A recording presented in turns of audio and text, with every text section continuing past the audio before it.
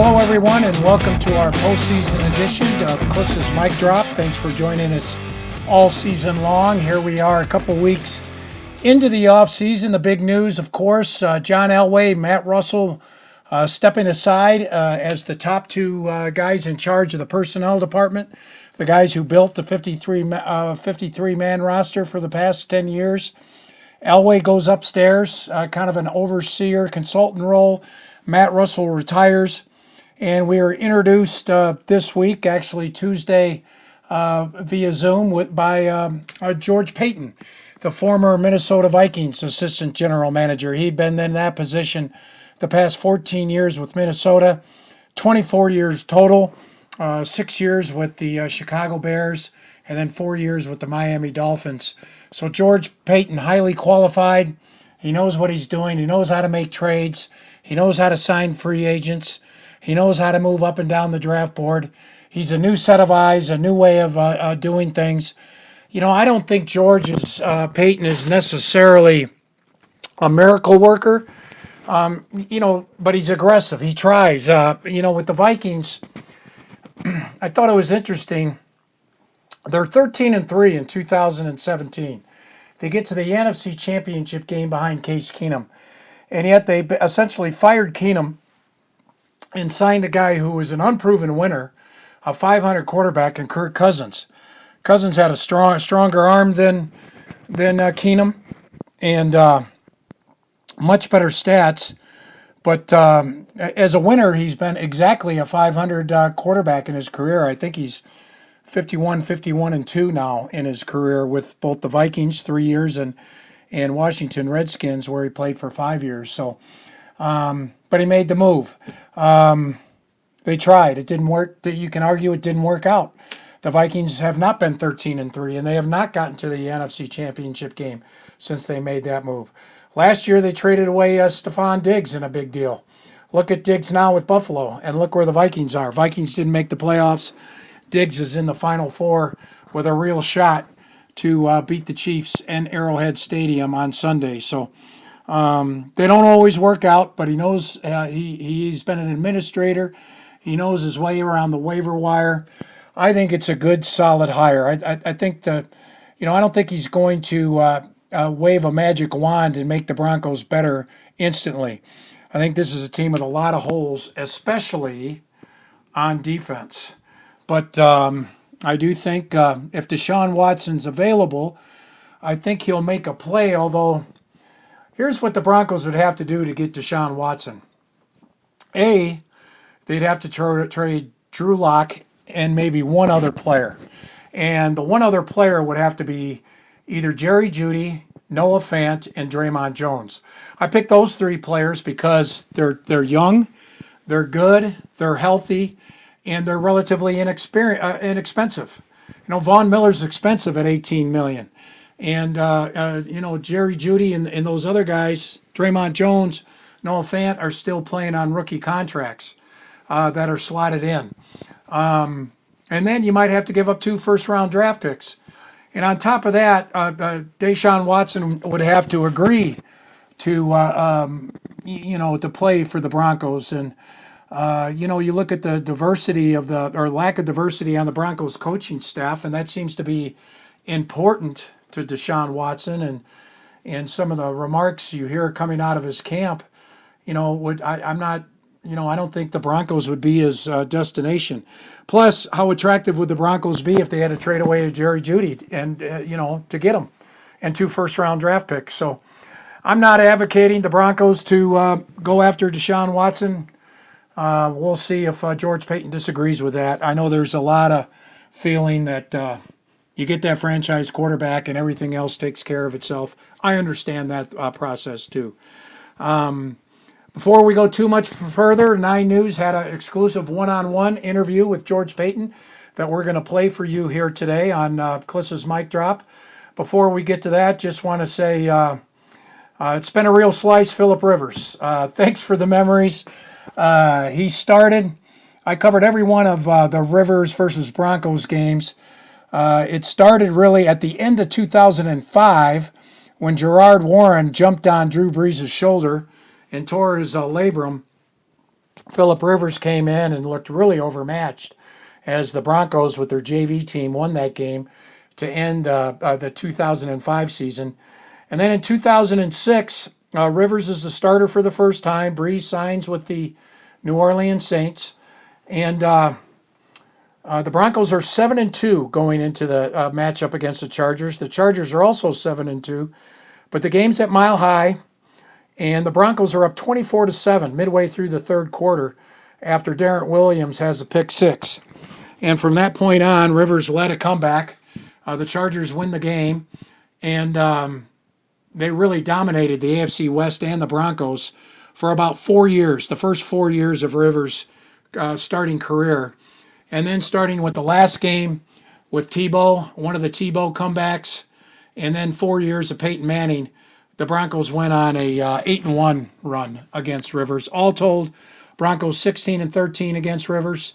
They sacked him 67 times, more than any other team.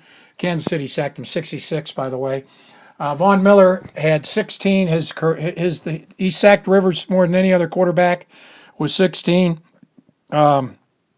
Next most quarterback sacked by Miller is Alex Smith with 8. So he got to Rivers pretty good. But what a competitor. Boy, he just had that animated face contortions, didn't he? The whining, the berating. Even though he never cussed, it was bordered on unsportsmanlike, I thought, with Rivers. But it sure was fun and entertaining to go against him. So all the best for Rivers as he retires. He announced that today through the San Diego Union Tribune and my friend Kevin Acee. It's been 17 years for Rivers. His first 2 years, he sat behind Drew Brees, and then had 15 years where he compiled all kinds of passing yards, over 60,000. And he's fifth all-time on that list, more than 420 touchdown passes. He's also number 5 on that list. Only once did he get to the AFC Championship game, never got to the Super Bowl. Having said all that, he will be a first-ballot Hall of Famer, I am quite sure. So good luck to Philip Rivers and his wife Tiffany, high school sweetheart, and their 9 kids. He's going to be a high school football coach. As of tomorrow, he's a high school football coach at a Catholic high school in Alabama. So a man of great character, strong character, very personable guy, just so entertaining and such a competitor on the field. We wish him all the best. And now George Paton.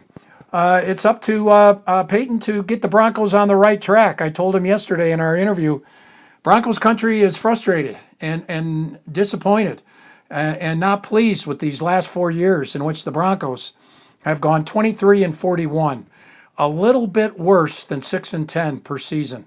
So that's not Bronco football.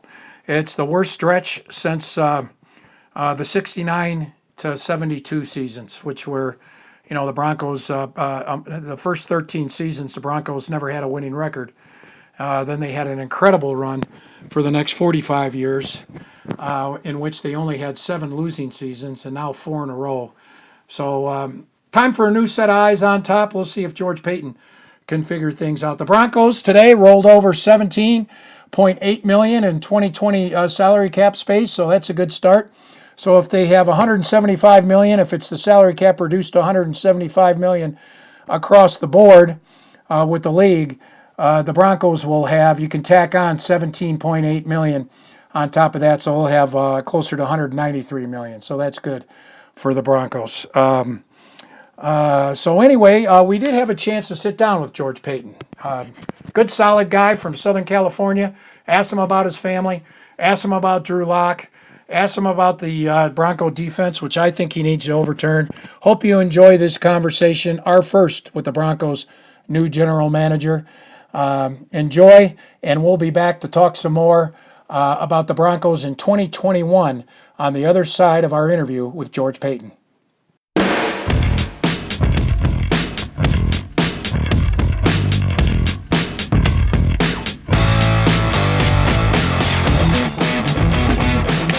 All right, so you've been waiting all your life to be called General George Paton, your general manager. What do you think of that? Yeah, it sounds pretty good to me, Mike. I'm excited, honored, obviously, and can't wait to get rolling. Tell us a little about your family. I think that's really underrated when you have to make decisions like this. Give us a line or two, if you could, on your wife and two children and how much of an impact they had on this decision. Oh, they had a tremendous impact. My wife, obviously, she's been with me all the 24 years. She's a Southern California girl, Orange County, so she loved Denver anyway, but it gets her close to home and close to family, and so she's really excited. My son Bo, he's 14. He's a big hockey. He loves hockey. He loves football. He's a boys guys guy, boys boy. His biggest thing is he was a little disappointed that we couldn't bring Justin Jefferson with us because we just got the jersey. So I had to promise him a Jared Judy and a Cortland Sutton jersey. So I need to figure out where I can buy that. And then my daughter, she's 14 years old, and she's the artist of the family. She's the smartest in the family. She's a ballerina.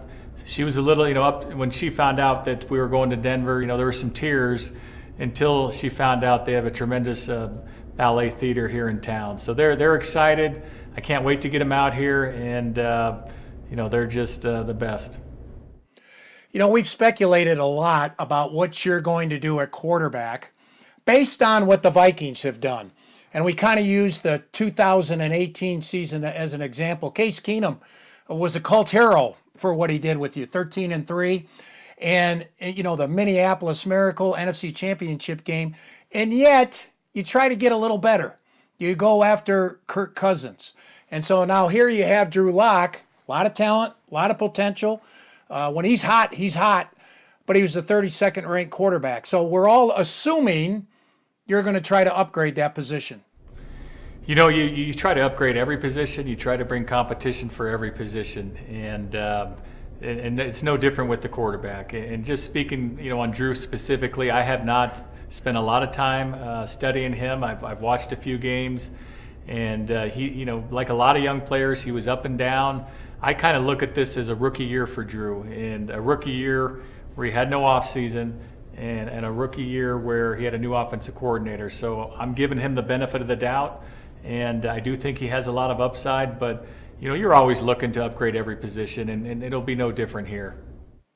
I was wondering if you reached out and talked to Drew here in the last 5 days since you got the job. I sure did. I talked to him, I believe, yesterday, and had a great talk, and he's chomping at the bit, and he can't wait to get out here and start working. And what a great kid, and really enjoyed talking with him. Did he ask you what's up there, Mr. George? Am I the quarterback, or what's going on? No, we just talked about how what his off season's going to look like. What is he going to work on, and those type of things. And he's just. He wants to be really good. He wants to be great, and that's all you want to hear if you're in my chair. And he wants to be great, and we're going to give him the resources to be great. Internally, is the way I understand it with football, you don't really shake up too much of the staff until after the draft. Is that kind of where you're at? You'll go into the draft with what you inherited here, and you do have some good people that John and Matt Russell left over, and then maybe fill some positions after the draft? Or will you be looking at that right-hand man sooner rather than later? I want to see what we have here. I've heard good things, not just here in Denver. I've heard good things about, the majority of the staff, from around the league. I have a lot of people calling me, but, we're going to wait till after the draft to do anything, if anything. I think the news broke that you're the GM on Thursday. Maybe it was a little earlier, but then comes the news that Von Miller's, open for an investigation by the Parker Police. And I thought, well, welcome to Denver there, George Paton. It's never, you've been in that second chair forever, but it's never easy in the NFL running a club. What was your reaction to Von? And will that impact, his future here? Right. I mean, I know how much Von means to this football team and to the community. We're still gathering information on the incident, or, I haven't been I'm not fully caught up on that. We've been busy, but Von's an incredible player. He, like I said, incredible pillar in the community, and we just need to gather more information before we comment. During your interview process with the Broncos, I understand one topic that they brought out is they wanted to know your overall football philosophy for an organization? What did you tell him?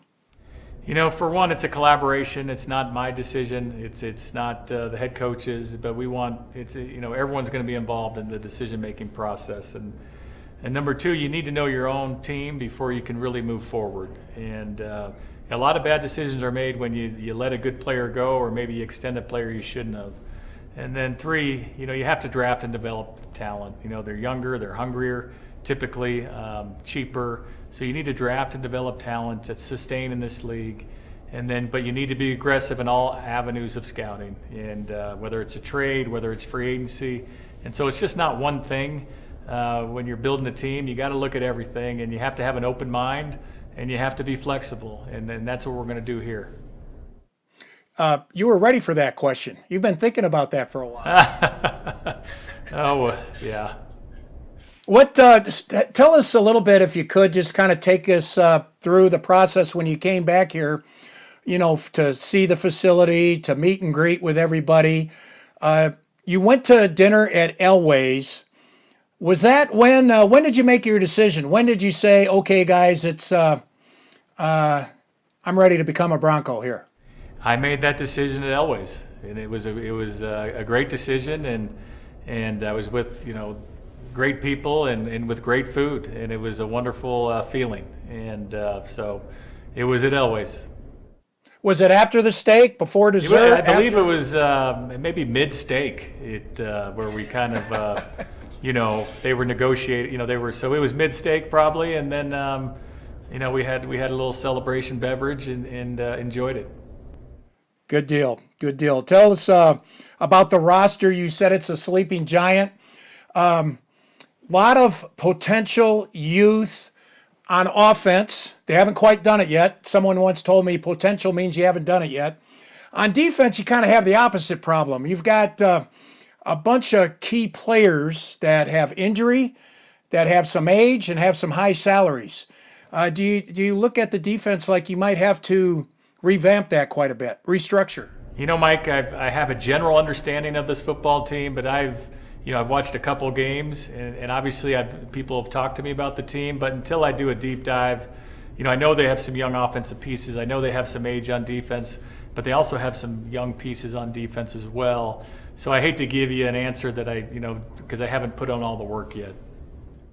How far away is this team from a playoff contention? I never like to say that. I would like to think we can compete, but I never like to give predictions on whether a team. So many things. There's so many factors. We have so much work to do. For me to say that now wouldn't be fair to anyone in this building or anyone in the community. Just know we're gonna work our butt off to try to get there quickly.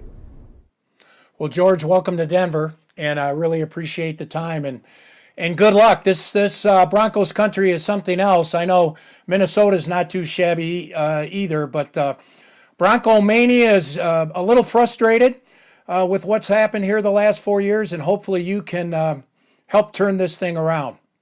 I appreciate it, Mike. Look forward to meeting you. Okay, thank you. Thank you. Bye-bye.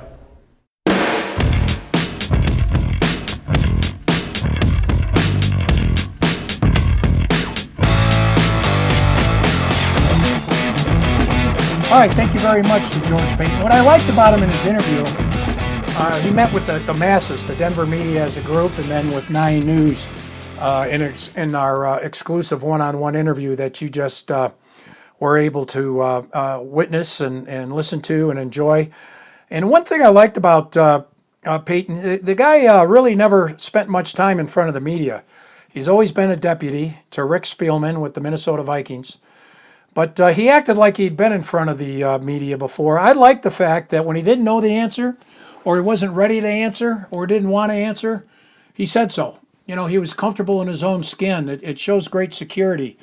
A lot of people, if they don't know the answer, they try to come up with one off the top of their head anyway, because they're afraid they won't sound smart if they don't have the answer. George Paton is smart. He knows he is. And if he doesn't want to reveal the answer, he just goes ahead and says so. That's the type of strength and confidence that I think you want in your CEO. And while that's not his name, that's essentially what he is as far as football operations with the Broncos. So nice talk with George Paton. For 2021, He's got the two big positions of need. One cornerback. I think the Broncos have to get a cornerback or two this offseason. One through free agency, one with that number 9 overall pick. And then they got to figure out Drew Lock and who his number 2. If Drew Lock is 1A, they need a 1B, a veteran who can come in and start, a proven starter, like a Jameis Winston, for instance. Like what San Diego or the Chargers did this year with Tyrod Taylor and Justin Herbert. That's, not necessarily Tyrod Taylor, but someone like that. Or you try to make the splash with Deshaun Watson, Matt Stafford, Matt Ryan, someone like that. You do that, I think, more if you think you're ready to be a playoff contender in 2021. I still think after 5-11 and 4 straight losing seasons, the Broncos are still a year away from playoff contention. Maybe they can get to 8-8, 9-7, but also a couple of years away from legitimate Super Bowl contention. So the defense, they got to revamp that defense. Too many key players with age, injury, and salary. You got to start playing the heavy and getting rid of some of these guys. So we'll see about that as George Paton goes. But George Paton on defense, cornerback, got to get a little younger, clean out some salary, and then fortify that offense, in particular at the quarterback position. So hope you enjoyed our conversation. My phone's been ringing off the hook, as you could hear there. Thanks for tuning in to Kliss's Mic Drop. We'll do this periodically during the off season. Go to 9news.com, read the story on our ode to Philip Rivers as he says goodbye. A couple stories on George Paton, how he actually wrapped it up with the Broncos with the whole timing of the steak. He said he was mid-steak when he told the guys he was ready to become a Bronco. So go to 9news.com. You'll find all kinds of information there. And thanks for tuning in again to everybody. This is Kliss's Mic Drop, and we'll do it again during the off season. Thank you, everybody.